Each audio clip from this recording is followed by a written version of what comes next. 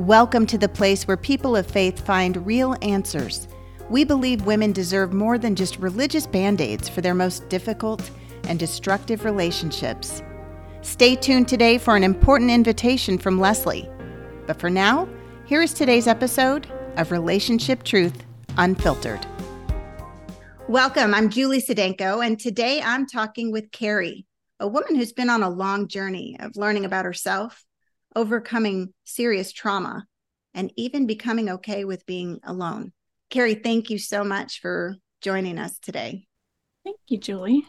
Some of your story starts way before you were ever married with a lot of trauma. Do you want to describe some of that? My parents were under 18 when they got married. By the time I was 2, they were separated. A lot of yelling and throwing things and physical violence between my parents. So I have seen a lot from the very beginning. I've been around a lot. They finally split up, and then they would actually sort of fight over me. They never did anything legally. So there was being woke up in the middle of the night and taken from one house to the other. Finally, my mother got me, and she remarried, and we moved to a smaller community, which was nice. Carrie, I just want to ask, as you're describing this, what did that do to the little girl, the young Carrie inside? There's a lot of fear, but when it's just your world, that's just all you know.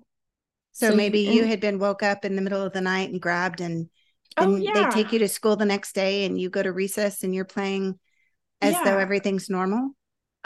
It's a very interesting. That's a great question, because if that's all you know, you don't know any better. Wow. So it's just your life. Fast forward to when I was in high school, there's even more trauma. My mother divorced my stepdad and relocated me to the area where you're from. Yeah. We share a hometown. We graduated from the same high school. So it's crazy. And that was probably the worst time of my life, because my mother just went crazy, and there were no limits on what she did.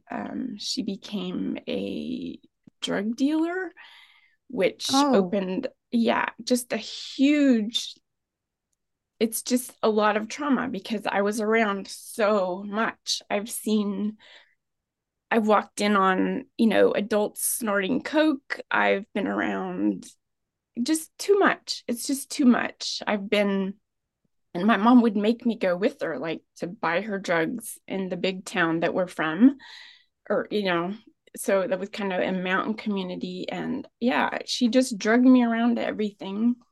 See, it's just crazy to me, because I grew up in the same mountain town, and I can't even imagine. I'm like, where would you even go? I mean, my mother was crazy. My mother was the way that, because that was a big, I guess, crank was the big thing back then. She was the way it got from the larger city metropolis to this mountain community. She was the way for maybe 5 years. And I ended up asking if I could go live with another grandmother in another town. And that's what I did for a couple of years. So I was out of it for a while. But so that sort of set me up. I guess it would. Yeah, it set me up.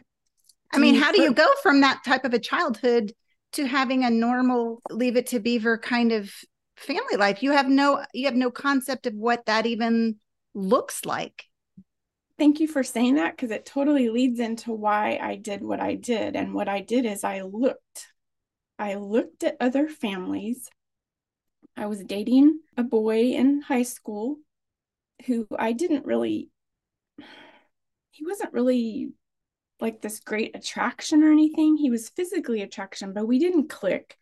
But what I did see was, a quote family. I saw a mom and a dad. She drove a nice car. The dad worked. Right. They had food. They had dinner on the table every night at 6:00.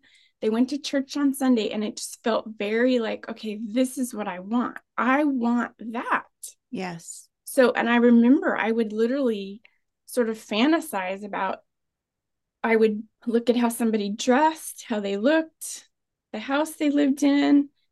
To me, money seemed to be one of the things that might be the key to being happy and being normal, because we were always so Oh, it sure helps. desperately, yeah, we were like desperately poor. I mean, that's why my mom started selling the drugs, is that she was just trying to make ends meet. So, yeah. And I was like, well, okay, this is probably what I need. I need to find a man. And it all started then. Like, I need a man who can rescue me out of this. And it makes perfect sense that that's how you would think. And it's not even such a bad thing to think, I want to find a stable, secure man. I mean, who we can build a life together. That's not a bad thing to want. No. But yeah, when you're asking him to fill something, fill all the needs, fill all, yeah. and bring healing to, yeah, nobody can really do that, can they? No. And honestly, at this point, I mean, I was 18. So, needless to say, that marriage did not last. I think 5.5 years is how long that one lasted. So, then I was working at a grocery store, and I met and started flirting with another man. Oh my gosh, I hate telling all this stuff. He was also very gorgeous and had a totally different personality, was very magnetic, flirty, fun, had a ton of self-confidence, fun to be around. I worked with him and we became, friends, but I started, thinking, well, maybe this could turn into something else. I was married and he was married.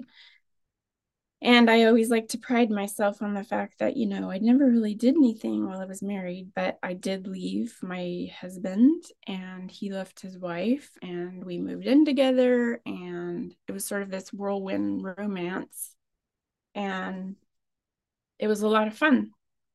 And I remember thinking that, I haven't talked about God at all in this, which is pretty sad, because when I was 9 years old in the little town that I grew up in, I was able to start going to church, and I gave my life to God and I got baptized, and I don't think he ever left me. But yet I chose to do things and live, my life in ways that I knew were not honoring to him. And I remember when I chose this affair, and I just remember thinking, there's no way God is going to approve of this. And I just told myself, it's okay. I have to do this. And I remember literally thinking, it was kind of like plugging my nose and jumping, because I was terrified. I was terrified to disappoint God, to get divorced, to get into this relationship with this man who I knew was not a Christian, but I wanted it. And there was no stopping me. So that's what I did. And for a couple of years, we lived together. We moved to Southern California. We had a beautiful. So is that how your first marriage ended then? Yes. Okay. Yes. We had a fun life. He was not still with his wife. He divorced his wife. I divorced my husband. We were living together. Okay. But I found out through some really unfortunate circumstance that he was seeing somebody else. Wait, I mean, obviously, if he's going to cheat on, that's not out of his moral compass. You know what I'm saying? So, was it a big surprise to you? Did you think that would never happen to you? Or I know you were young, so that's not. I thought this was different. Yeah. I thought he was in love with me. We had the perfect life. And so it didn't make sense to me. And I was questioning him about some things, and he ended up crying and telling me that he didn't want to lose me. And we actually got engaged out of it. So Julie, doesn't that make sense that if a man's willing to marry you, he's never going to cheat on you Well, again? yeah, I mean, he was cheating, but if he, even though he was cheating, asked you to marry him, that commitment means he'll never cheat again, even though he cheated Exactly. on the other woman that he made vows to. Yeah, I Exactly. mean, that makes sense. Yeah. To a 20, Yes. what was I, 24 by then? Hey, there are older women that have believed that stuff. So no It judgment just, here. I literally in my mind was like, well, he obviously is willing to make a commitment to me because And he's but gonna marry. inside though, don't we all want to be that special one? We want to be the one that they love and cherish above all else and would never, because we're so special, they never will. And overlook the most glaring moral deficiencies. But Oh my gosh, you hit the nail right on the head. I was that special. In his eyes, I was, and it was gonna be great. And yeah. and let me guess, he probably told you that he a love bomber. Oh, yes. He was a constant love bomber. I don't think he was like on the narcissistic scale where he gaslit and all that. We had a great relationship. We hardly ever fought. We had a ton of fun together. He always told me how beautiful I was, and we had so much fun together. And so we got engaged. We planned this really fun wedding. He basically let me do whatever I wanted to do. And we talked about, I was really sad that I never went to college. And so he suggested one day, why don't you go to business college?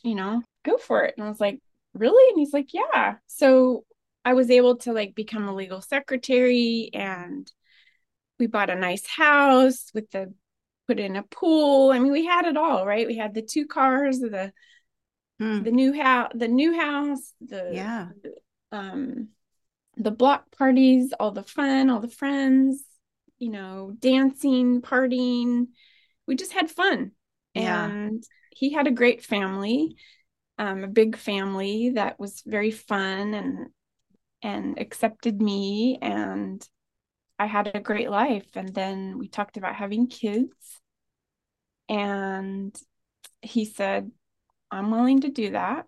And he said, but I want to make sure that you realize that if we cannot get pregnant, I'm not going to go through all the fertility and all that. He's like, you're just going to need to accept it. And I said, okay. So I think it took like 7 months, but I got pregnant and had a beautiful little boy, and I was on cloud nine because Yeah. my life was absolutely perfect. Perfect. Perfect. Julie, it was perfect. There wasn't anything I wouldn't change. I finally had the body I wanted. I had the house I wanted, I had the man I wanted, and now I had a baby, and he was adorable and he was fun. Yeah. Fast forward because Carrie still has not worked on her issues, still does not know anything about herself. Well, it sounds like your husband had a few issues to work on as well. He did. He was quite the little charming. I always noticed it, we'd go to dinner or something. He'd always flirt with the waitress. I could always watch his eyes, and he'd watch women walk away. And, he had a thing about looking at bodies. And I just tried to act like, well, it doesn't really bother me, but it did. Um, and I think there was this part of me that knew something was rotten in Denmark, but I just didn't want to know because I Yeah. had the perfect life. I'll never forget one of my friends who lived down the street. She was actually my babysitter for my son when I went back to work. And she said, you guys are the Ken and Barbie of the block. And I just remember thinking, yes, like in my mind, go back to that little girl, right? Who was living in people's basements, sleeping on people's couches, never knew where I was going to be the next day, literally didn't know what we were having for dinner, never had the right clothes for school, never, and like all of a sudden I had it all. And Mm. yet I knew that something was not right. And one of the things that I've come to realize depression is actually sort of a gift. It was for me, because it's almost like your body knows that something is not right. And so it starts sending you these signals, but I don't want to listen. So I just keep plowing through. And I ended up being in a spot where I was just really depressed. My son was 5. I felt horrible all the time. I just had this deep, deep, deep sadness. I was a little bit stressed because my husband was working crazy hours. He was gone all the time. He was a salesman. There came this point where he was going to do a business trip to Southern California, and I was supposed to go with them. And then all of a sudden, at the last minute, he changed his plan. And he decided he was going to go by himself because it was just going to be a really quick trip. And I don't even remember what he said now. And I said, okay. And I remember thinking, there's probably more to this story, but we don't need to go there. So I just want to stop there for a second, because one of the big things that Leslie teaches is being committed to the truth. Yeah. And there is, because that's a scary step, because sometimes the truth means that your perfect little world falls apart. And that's a really scary thing, to deal with the reality of that. But inside, you were stuffing it down, but you deep inside knew his quick little trip was going to probably include a quickie with somebody, right? I mean, I don't even know if I went to that place in my mind. I don't think I did, because I just was in denial. But somehow I did know something was going on. I just couldn't figure it out quickly. And I'm still like that. and did you even want to figure it out? No, I didn't want to figure it out. I wanted it to all be okay, because, in my mind at that point with him, I thought that as long as we were having good sex, there would be no reason for him to ever want to go somewhere else. As long as I looked good, there would never be any reason for him to look at another woman, right?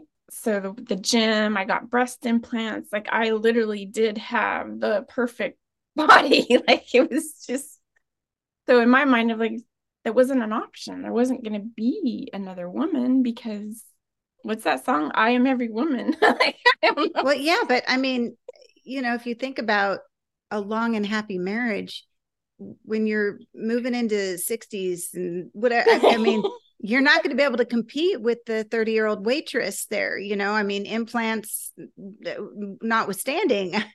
So if he has a problem.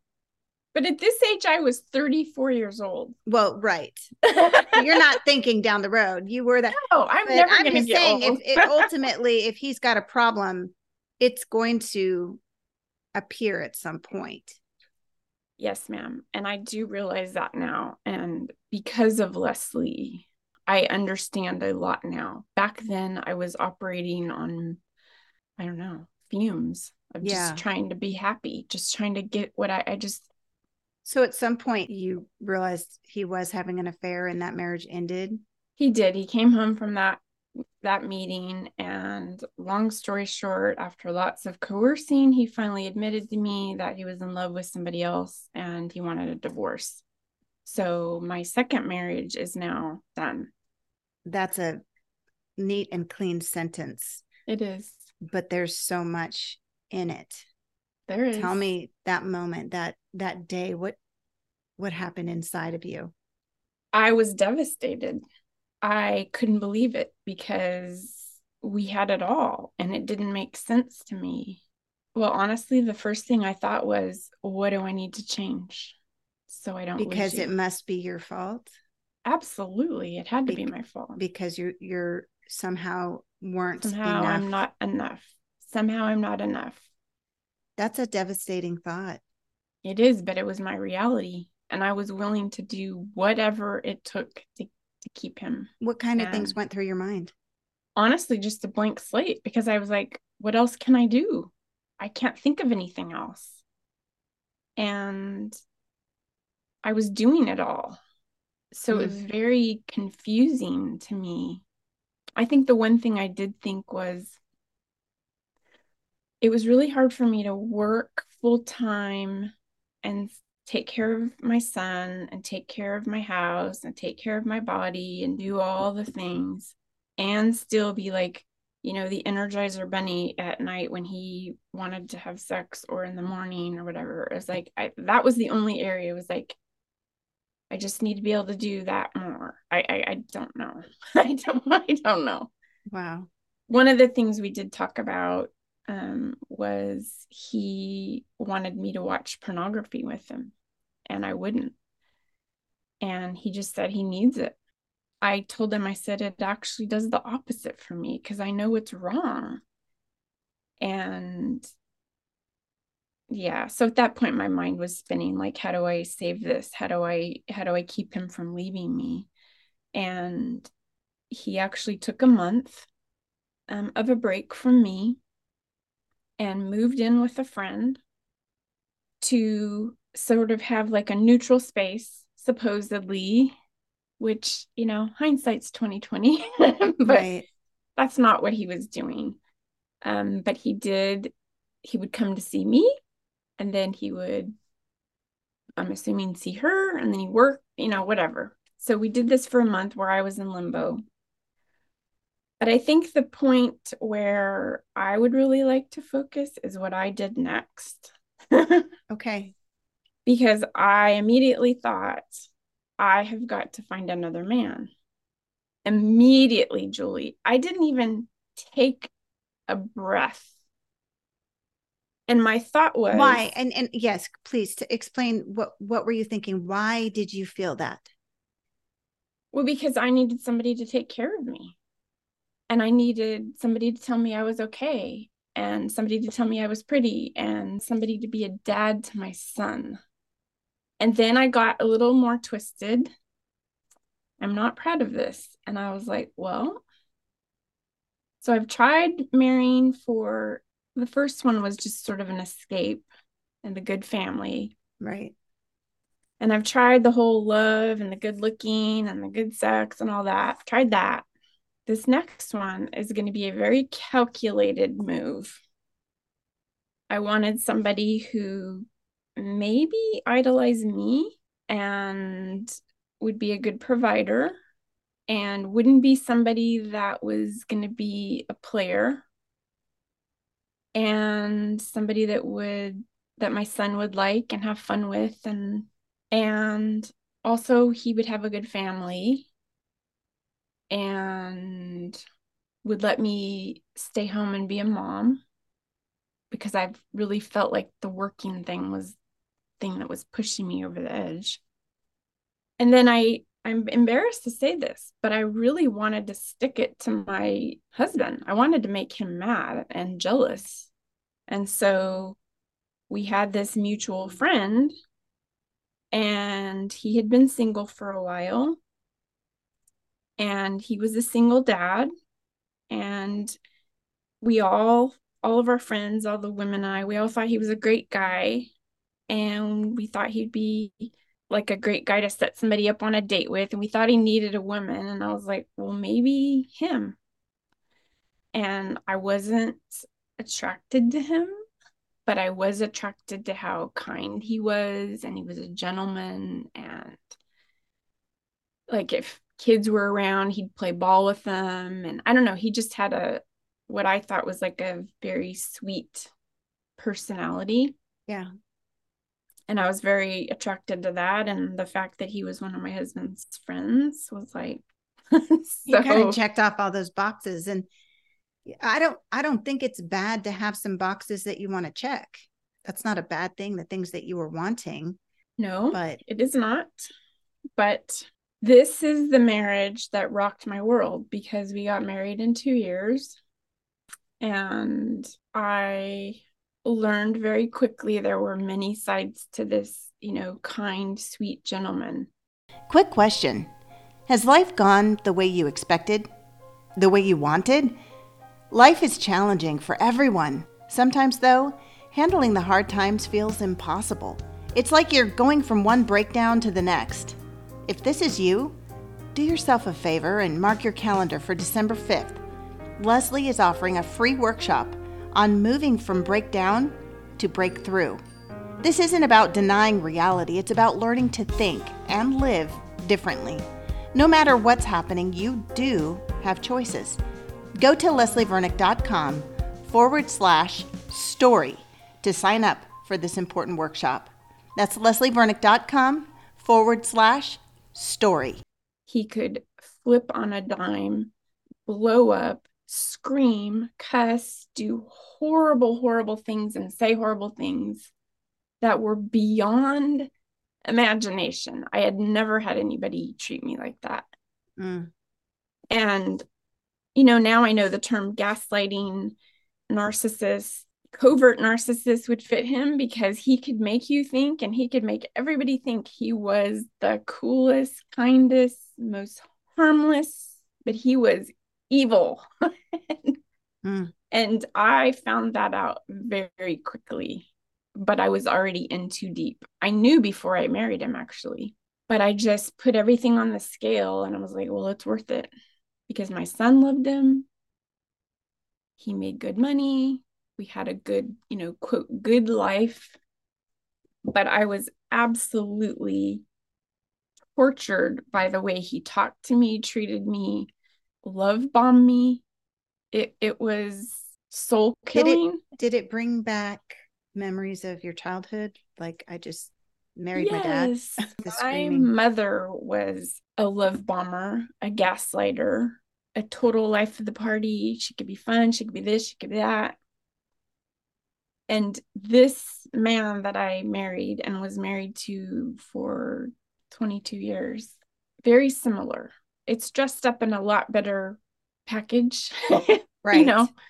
So in some ways you were looking for safety.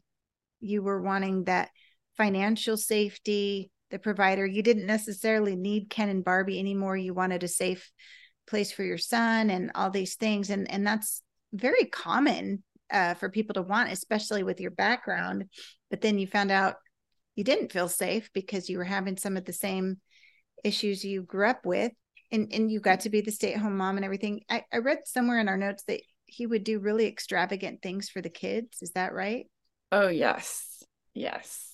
That was his way of, I guess, like hedging his bets. Like if he could keep my son sort of happy. And he had a child from a previous marriage. Right. He had a son and I had a son. His son was a year and a half older. And we did a lot of things. Basically, our life revolved around, taking them places, traveling, eating out, skiing. They got motorcycles.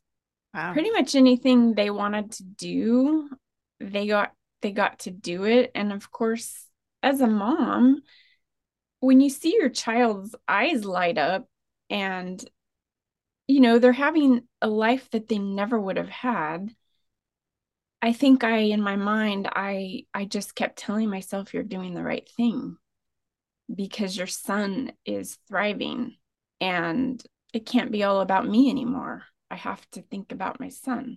And my son has told me, my son is 30 now, that he does feel like that was a good life. And he's very glad that he was able to experience that. But while he was getting the Disneyland dad experience, you felt like a child in your marriage. I mean, totally. You're a strong, smart person and a good mom and all this. And how did he treat you like a child? Some of the ways he treated me like a child were, well, first of all, I had no authority as far as like money, anything that got spent. I mean, I always had to ask for permission if I did something. I shouldn't say always. There was like it was okay if it was like something like clothes or something like that. But if I were going to buy a piece of furniture or make a decision or, I didn't have rights as a wife because I didn't work. So I basically handed over all those rights anyway. I think one of the biggest areas that it was an issue was my husband traveled a lot, and I was raising two boys who at times were hard, and there were things that would happen and disciplines that would need to be sort of enforced, and basically just like, you're not going to play video games for a week or something like that. And when he would come home from a trip, we would basically all get interviewed separately, and he would make the final decision. And generally, I was told that I was being too hard on them. And it wasn't just his son, it was both of them. I was being too hard on them, and let's just sort of rethink this. And he would basically, I was treated like one of the kids because he'd say, I think you made too big of a deal about that. And he'd just sort of wipe away anything I had put in force when he was gone. And there were times when it made me really angry. I won't lie. And I probably did not handle myself well and acted like a child. Yeah, And well, I mean, if you don't know how to handle it well, you're righteously angry. I mean, yeah, anybody would be angry at that. And then you don't know how to deal with the feelings that are kicking up inside of you. It makes right. sense. But it's like I gave him the ammunition he needed to say, Exactly. you're a child. Exactly. And So he points at you because you're kicking off and you're flipping out and everything. And then it's like, well, see, you're the crazy one.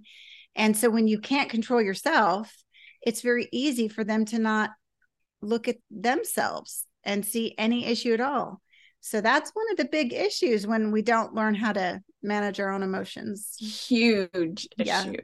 been And there. it literally like, you're not doing yourself any favors No, by no. not getting, but it is a lot of work to figure out Well, you how. recognized and you self-diagnosed yourself as bipolar. Is that right? Yeah, I did, because I thought that has to be, it's definitely me. And long story short, my mother had gone through some crazy psychotic thing and she got diagnosed as bipolar. So in my mind, I'm like, well, maybe that's what my problem is, because Mm-hmm. supposedly it's genetic and da da da da. And oh, that's just a So whole you actually crazy went and story. got put on medication for bipolar. I did for 7 years. I used Wow. Seroquel and lithium in a very low dose. So yeah, the whole bipolar thing, that was like this 7 years of trying to figure out what my problem was. So I got married in 2003. I started going to a women's Bible study, and I got an NIV study Bible. I realized early in my marriage, I am going to go under. I'm going to end up divorced again. And I did not want to do that. Mm-mm. And I was like, God, you are my only hope now. You are my only hope now. I grew in him little by little by little by little by little. I was that vine who was attached, and I was bearing fruit, and he just started revealing things to me. He revealed to me I was not bipolar. I went off the drugs on my own. I told a couple of friends just in case to be safe, but he just started showing me little by little. He didn't flood me, he didn't overwhelm me. It was just little by little through counseling.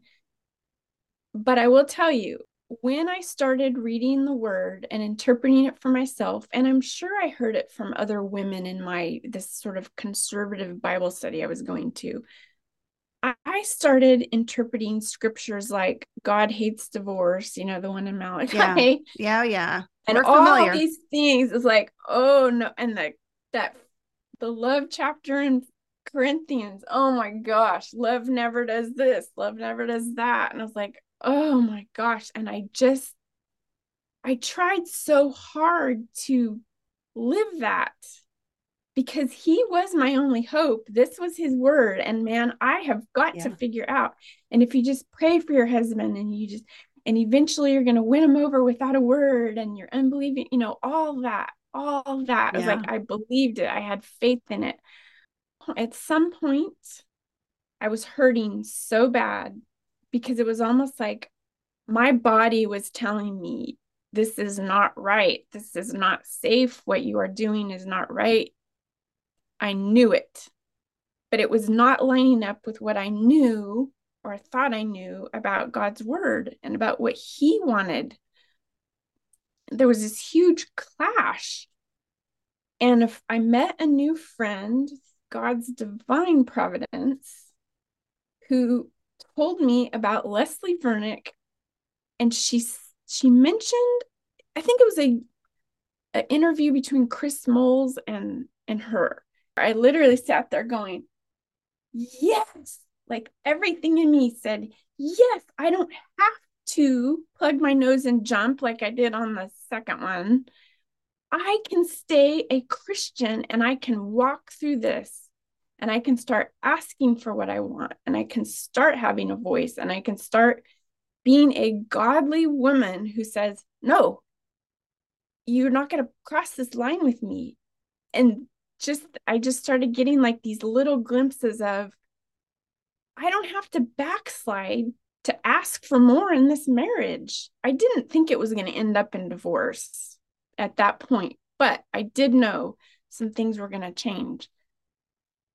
But hearing Leslie, and then I read The Emotionally Destructive Marriage, and I listened to a few things, and then I listened to the big workshop, and I mean, I could not believe, and it was just like, thank you, Lord. Yes. I finally feel like this makes sense.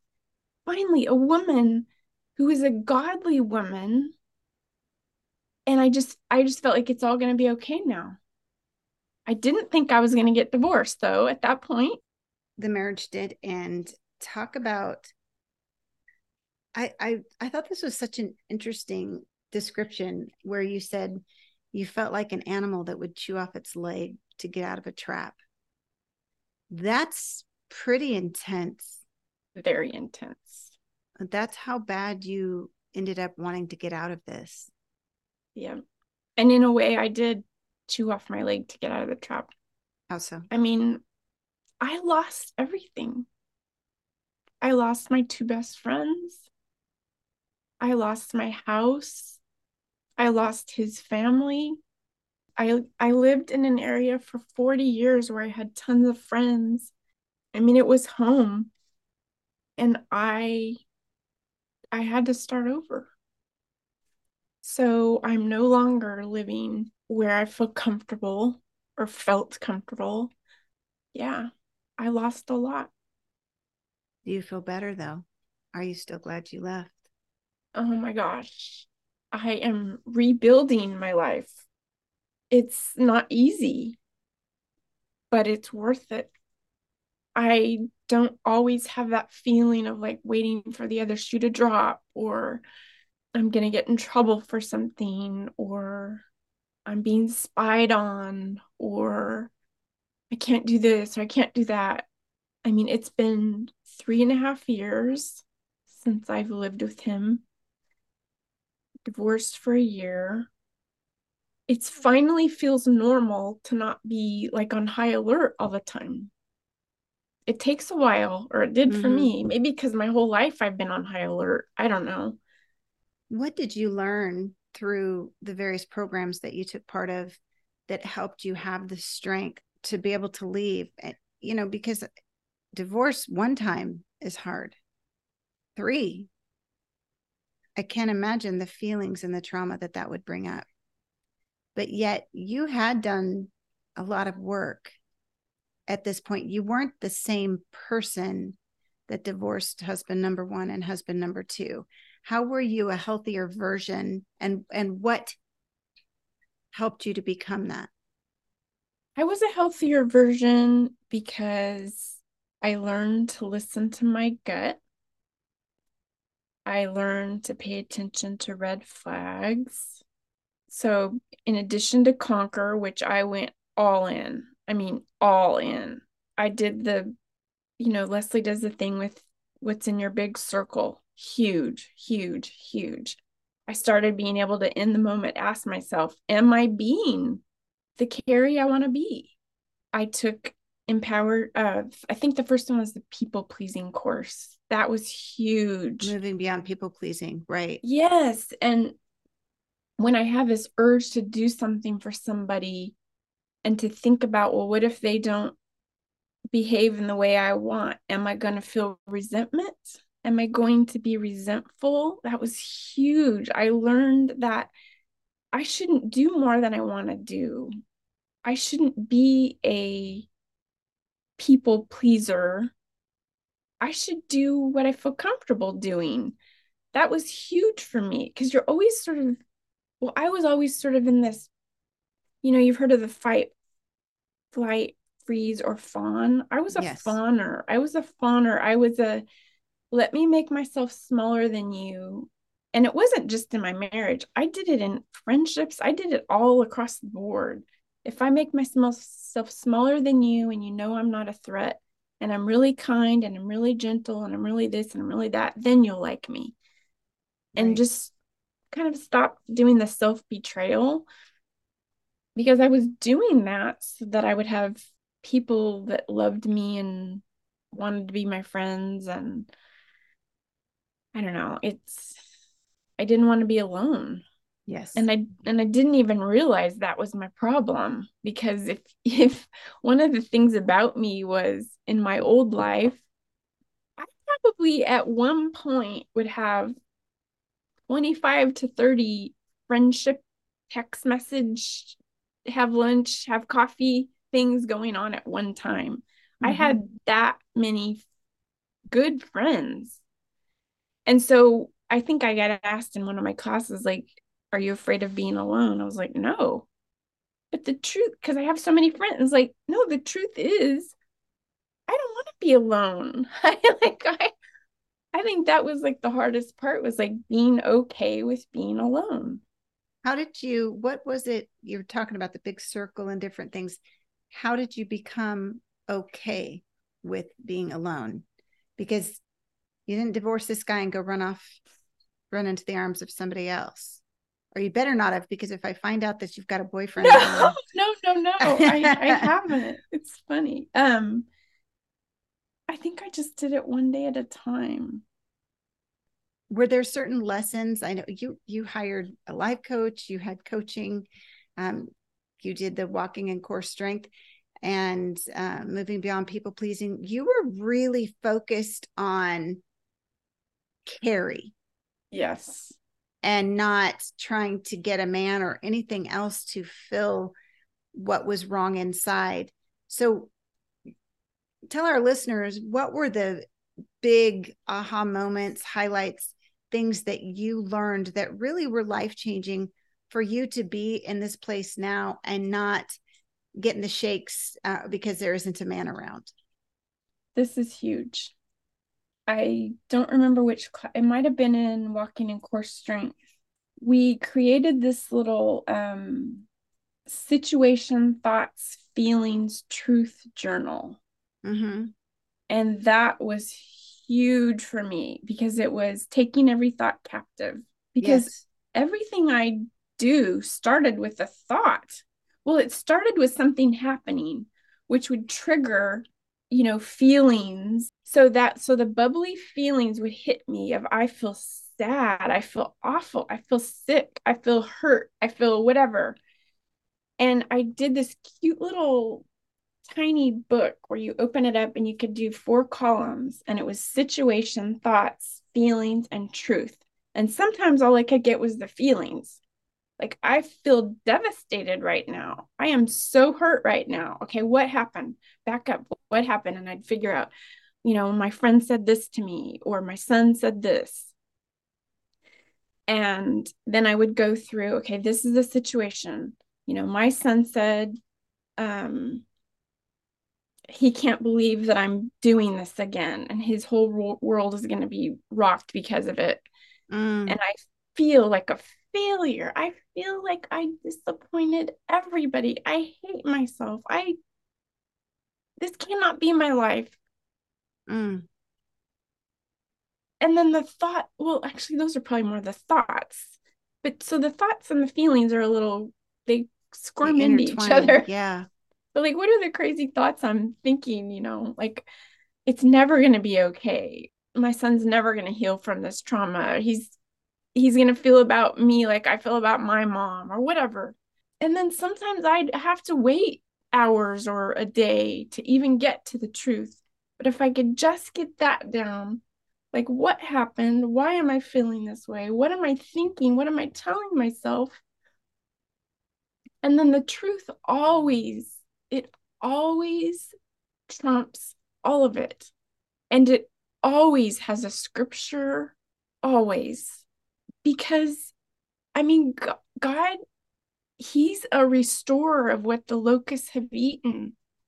And He causes all things to work together for my good because I love Him.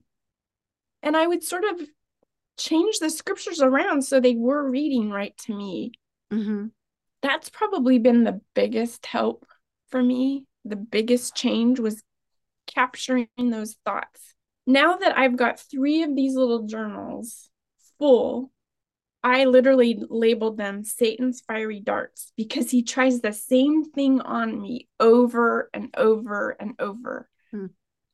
And it's really helpful, especially if something happens now, because I'm not doing this on a daily basis anymore because I'm not struggling like I was, but I can look through those old journals and I'm like, oh my gosh, here it is again. Here, and I literally have my truth, and it's so easy to just glean from my own stuff. Yeah. Wow. Tell me, where are you at in your life today? You've been divorced for a year. Is that right? Yes, my divorce was maybe a little over a year. I've had a lot of health issues. Mm. I'm trying to get physically healthy. Food was one of my comforting things, and alcohol periodically. Um, I am trying to take better care of myself. I found out I was pre-diabetic, and Oh, that was a no. huge wake-up call. I'm continuing to work remotely, just part-time. I branched out and tried something really brave. What was that? I staged a home. Oh, I wow. Yeah, I actually was able to sell a home where I was from, and I at the end of fixing the house up to get it to sell, I thought I really want to decorate this house so bad. I want to decorate it so bad. It's such a cool house.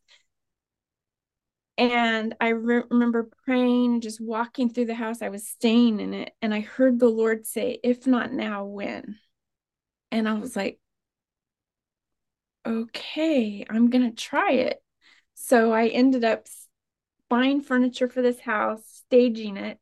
It sold on day one. I got 3 over asking price offers on day one. Wow. And so I got like just a ton of confirmation, like, okay, you know how to do this. And so I took all that furniture, I brought it up to where I'm living now, I put it in storage, and I met a friend here who's a realtor, and she had a house coming up. It didn't quite fit the furniture that I have, and it was a huge house. It was like 4,400 square feet. And I was like, Hmm. oh, I think that's just way too much to bite off. But I'm gonna try it. And I just kept, I guess, being brave and Yes. just like, all right, I'm just gonna try it. And I staged this house and it turned out so good. I mean, it's a rough time to sell this kind of a house where I'm at right now because it Oh, is a yeah. big house and the price, but that felt like such an accomplishment because I've always wanted to have my own business, and I'm creative and I like to decorate. I have kind of a weird style, a little bit eclectic. So I did that. I joined a divorce care group. I've made I made myself join a women's Bible study where I'm at. I found a church. I have made a couple of good friends, and I'm just trying to continue to grow and sort of start over. You said you have learned to start asking for things that you want. Yes. that is actually huge, because I can't expect people to read my mind, you Mm. know? I think what I would do in the past is I would maybe be super extra nice to somebody, hoping that they would like invite me over, or hoping that they would whatever. And now I can just say, "Hey, I really don't want to be alone today. Is there any way you could walk?" I would never do that before. Mm. It feels a Wow. little vulnerable. It feels a little weird Sure. to me, because I'm just not used to just asking for what I want. Even with my son, he's living out of the country now, and just letting him know, like, I'd really like to FaceTime in the next couple days. Can you do that? I would never do that before, because it just feels, because somebody might say no, So being able to sit in that feeling of like, I'm going to ask for what I want, and they might say they don't have it to give, and Right. I'm still going to be okay. Yes. And you also said that you feel like people have more respect for you now. Describe what you mean. Yeah. Even my mom is respecting my no if I tell her no on something. Um,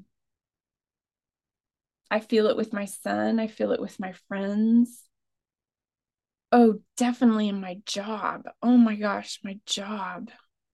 There was a person at my job that used to be so rude to me. And I was a little, I don't know, I always visualize, how when a younger puppy is with a bigger dog and they will run up to it and they want to play, and then they will flip over on their back. Have you ever seen a puppy do that? Yes. Yes. I did that all the time. I always I would, you know, in my mind, I was like running up to them and I wanted them to like me. And I'd be like, flip over on my back, like, please play with me, please like me. And I did that with this person where I work. You try to conform to the person that they want you to be. Yeah. Or just kind of like I was saying earlier about fawning, where you just like, I make myself so small and so non threatening. So that way you'll take a chance on me, you'll but I actually got told by my she's actually my office manager, when I went back to work this time for her. She said, "You're different." And she said, "You seem like you're in a lot better place." And what cracks me up is I was so much nicer to her back then, but she did not have any respect to me for me, because now I'll tell her no, or I'll say, "Wow, that Mm. sounded a little rough." Or like I'll kind of have a little bit of pushback with her.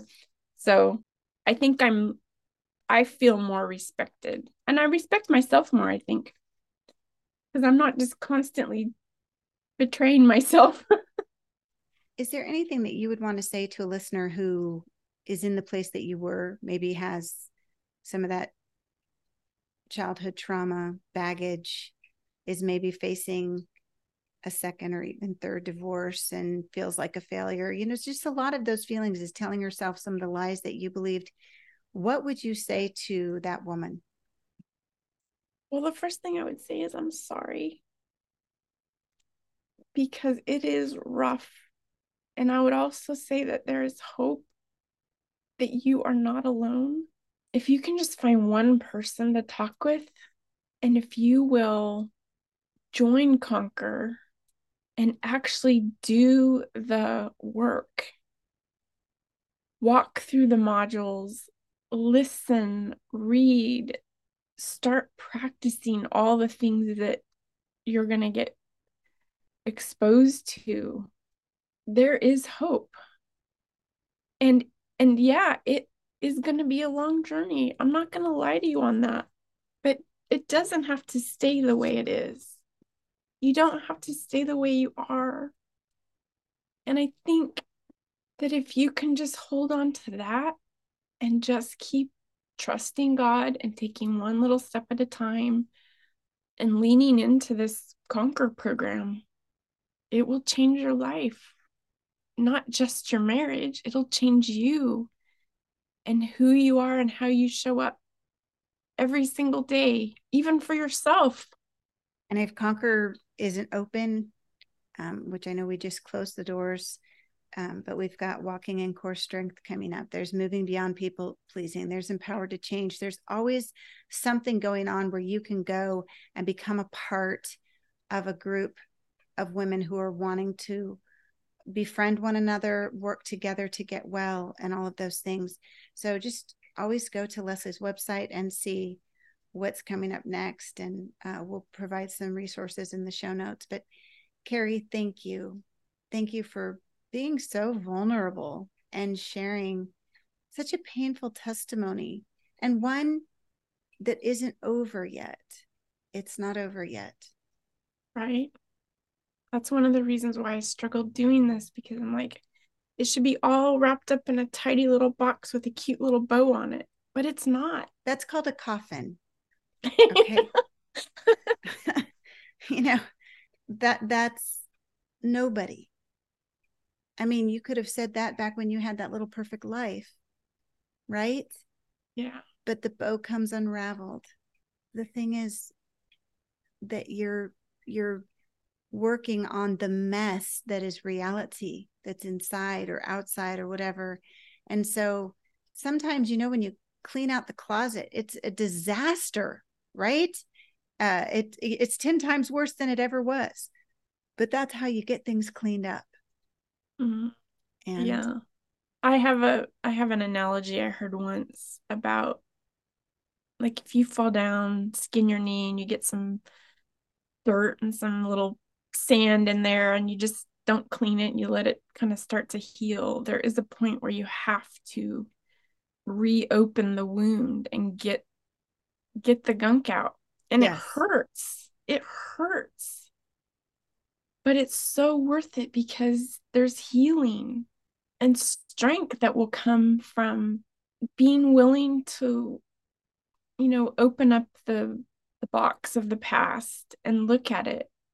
You don't have to stay there, but you do have to look, and you have to learn.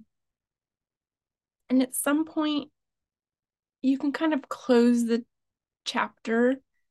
It's still there. It's still tender. Obviously, I'm crying, but generally, like, I have hope, and I know that God is continuing to work. He's still working things out with my mother. And the story's not over till it's over. That's one of my famous sayings. It's not over till it's over. Yeah.